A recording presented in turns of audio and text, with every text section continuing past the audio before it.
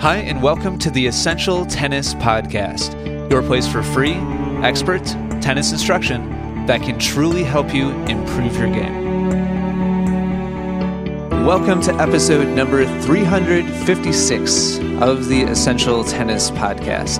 Today we'll be talking about the secret to tennis feel, touch, hands, whatever you want to call it. There is this kind of abstract skill in tennis where you have the ability to do magical things and hit the ball softly, even when it comes at you hard, and be able to control exactly what happens to the ball with kind of nuance and detail. And that's something that a lot of tennis players don't have and they want to have. So today we're going to talk about why most players don't have that.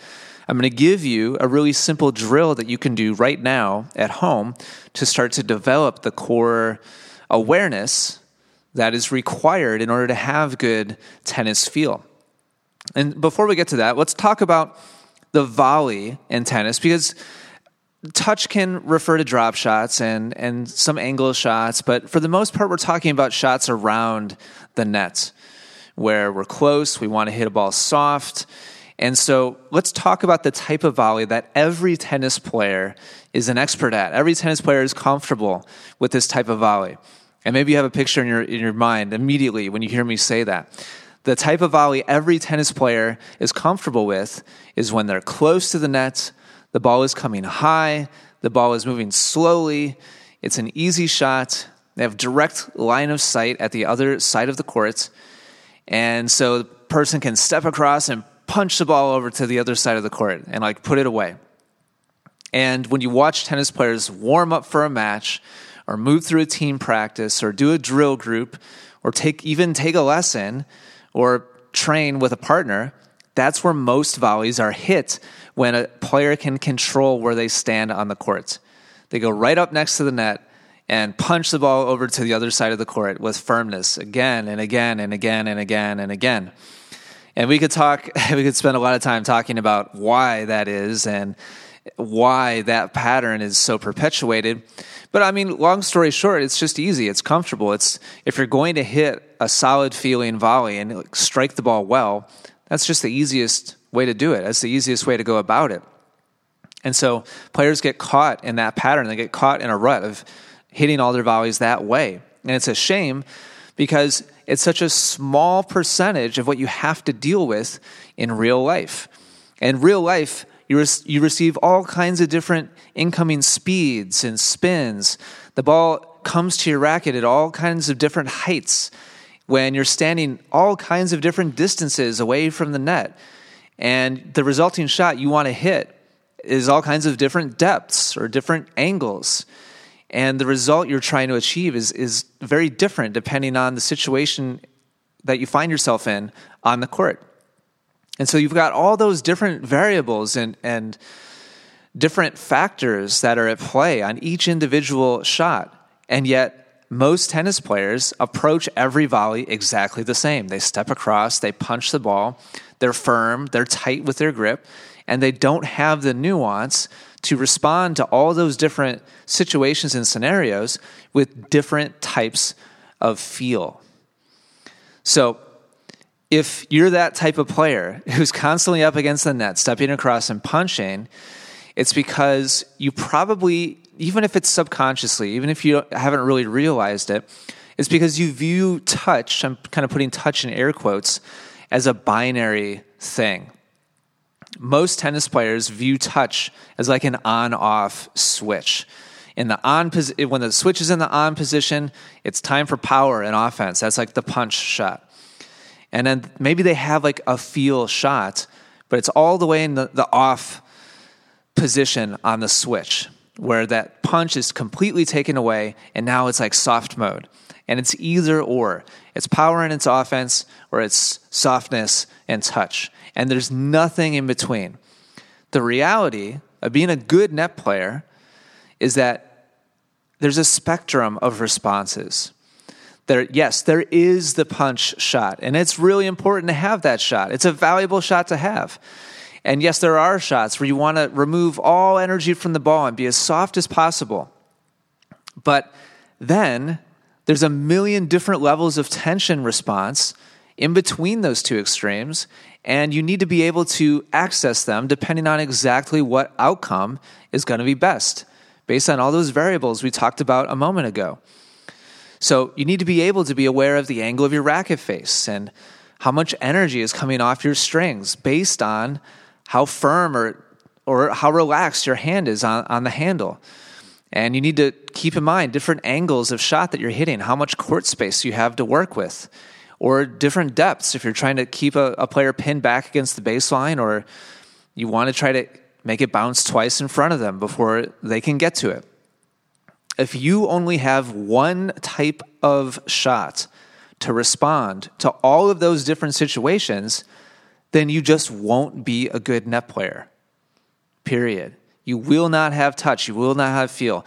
You'll have skills that in some situations work out really well. You're still going to hit some good shots. Even if you're limited to only one type of response, you're still going to hit some good shots.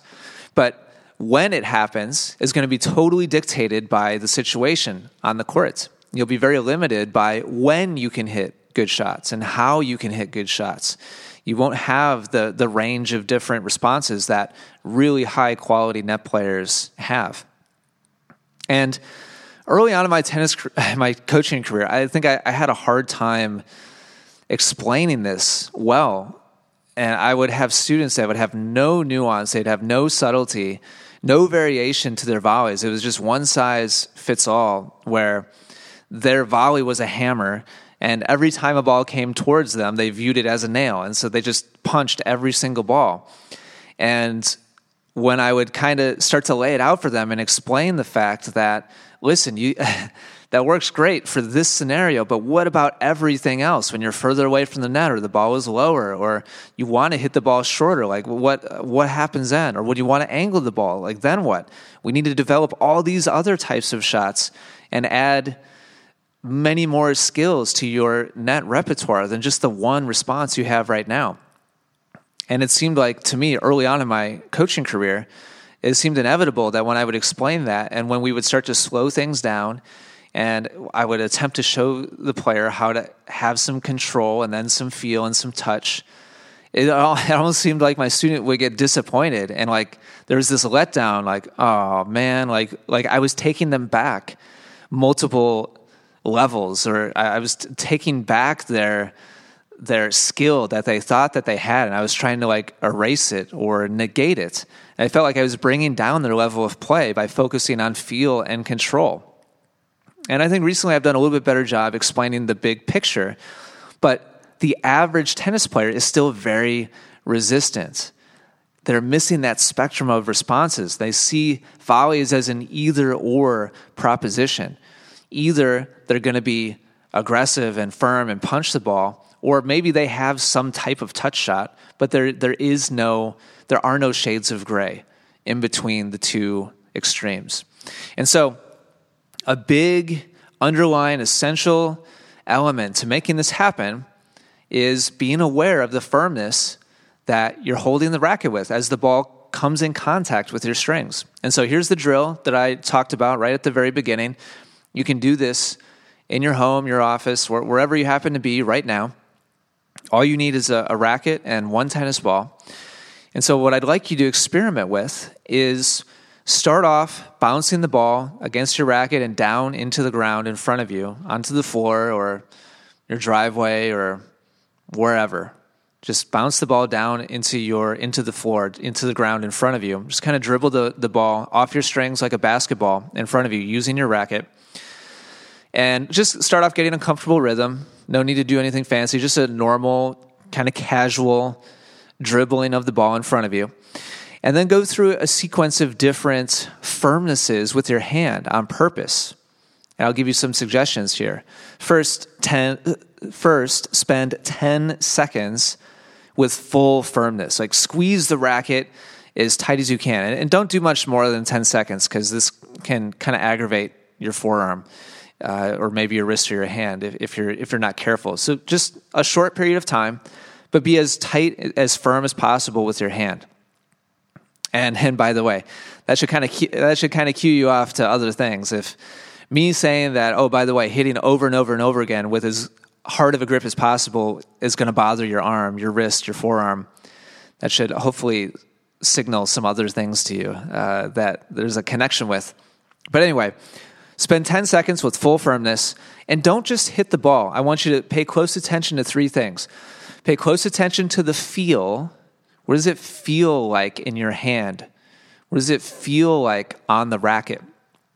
What does it feel like traveling down the rest of your arm and into your shoulder? What is this sensation like kinesthetically when your grip is as firm as possible? Also, listen for the sound. What does it sound like when your grip is as firm as possible? And then finally, what is the response of the ball coming off the racket? That's the most obvious one. That's the one people are mostly going to notice, on their own right away. But pay close attention to the sound and the feel, in addition to what does the ball do coming off the strings. Then spend 10 seconds being as loose as physically possible. And I'm talking like maybe just even hold on to the handle with your thumb and forefinger. And just barely hold on to the racket and bounce the ball down. Dribble it in front of yourself over and over again for 10 or 20 seconds. And again, what does it feel like? Pay close attention to the feel. Pay close attention to the sound. And also pay close attention to the difference in how the ball responds coming off of the racket face. And then, finally, spend some time beginning with being as loose and relaxed as possible. And then over the span of 2 or 3 minutes, slowly increase your firmness and go from as loose as possible all the way up to as firm as possible with your hand, smoothly and gradually over the span of at least a couple minutes, and see what that feels like. And as you make the slow adjustment with your hand firmness, pay attention to the feel, the sound, the response off the strings. And then make your way down the ladder again, from as firm as possible down to as loose as possible. And so as you make your way, this isn't like necessarily developing any particular tennis skill, but instead what this is doing is developing your awareness. How much firmness do I actually have in my hand? What does that feel like? What does that sound like? How does the ball respond differently off my racket? If you can be aware of those three things and start to have more intuition and awareness about how much tension you actually have in your hand, that is the building block that you need to build on top of to actually have feel and touch. So hopefully this was helpful to you. I hope the explanations make sense. I hope the drill brings you a little bit more awareness of what you're doing with your hand and with your grip. Spend a little bit of time with this on the courts or even at home in your office, and you can start to develop some of those soft touch shots that everybody is always so jealous of when it actually works. Thank you so much for listening today. Appreciate you very much. Take care. I'll talk to you next time. For more free game-improving instruction, be sure to check out EssentialTennis.com, where you'll find hundreds of video, audio, and written lessons. Also, be sure to subscribe to Essential Tennis on iTunes and YouTube, where we are the #1 resource in the world, providing passionate instruction for passionate tennis players. Thank you so much for listening today. Take care, and good luck with your tennis.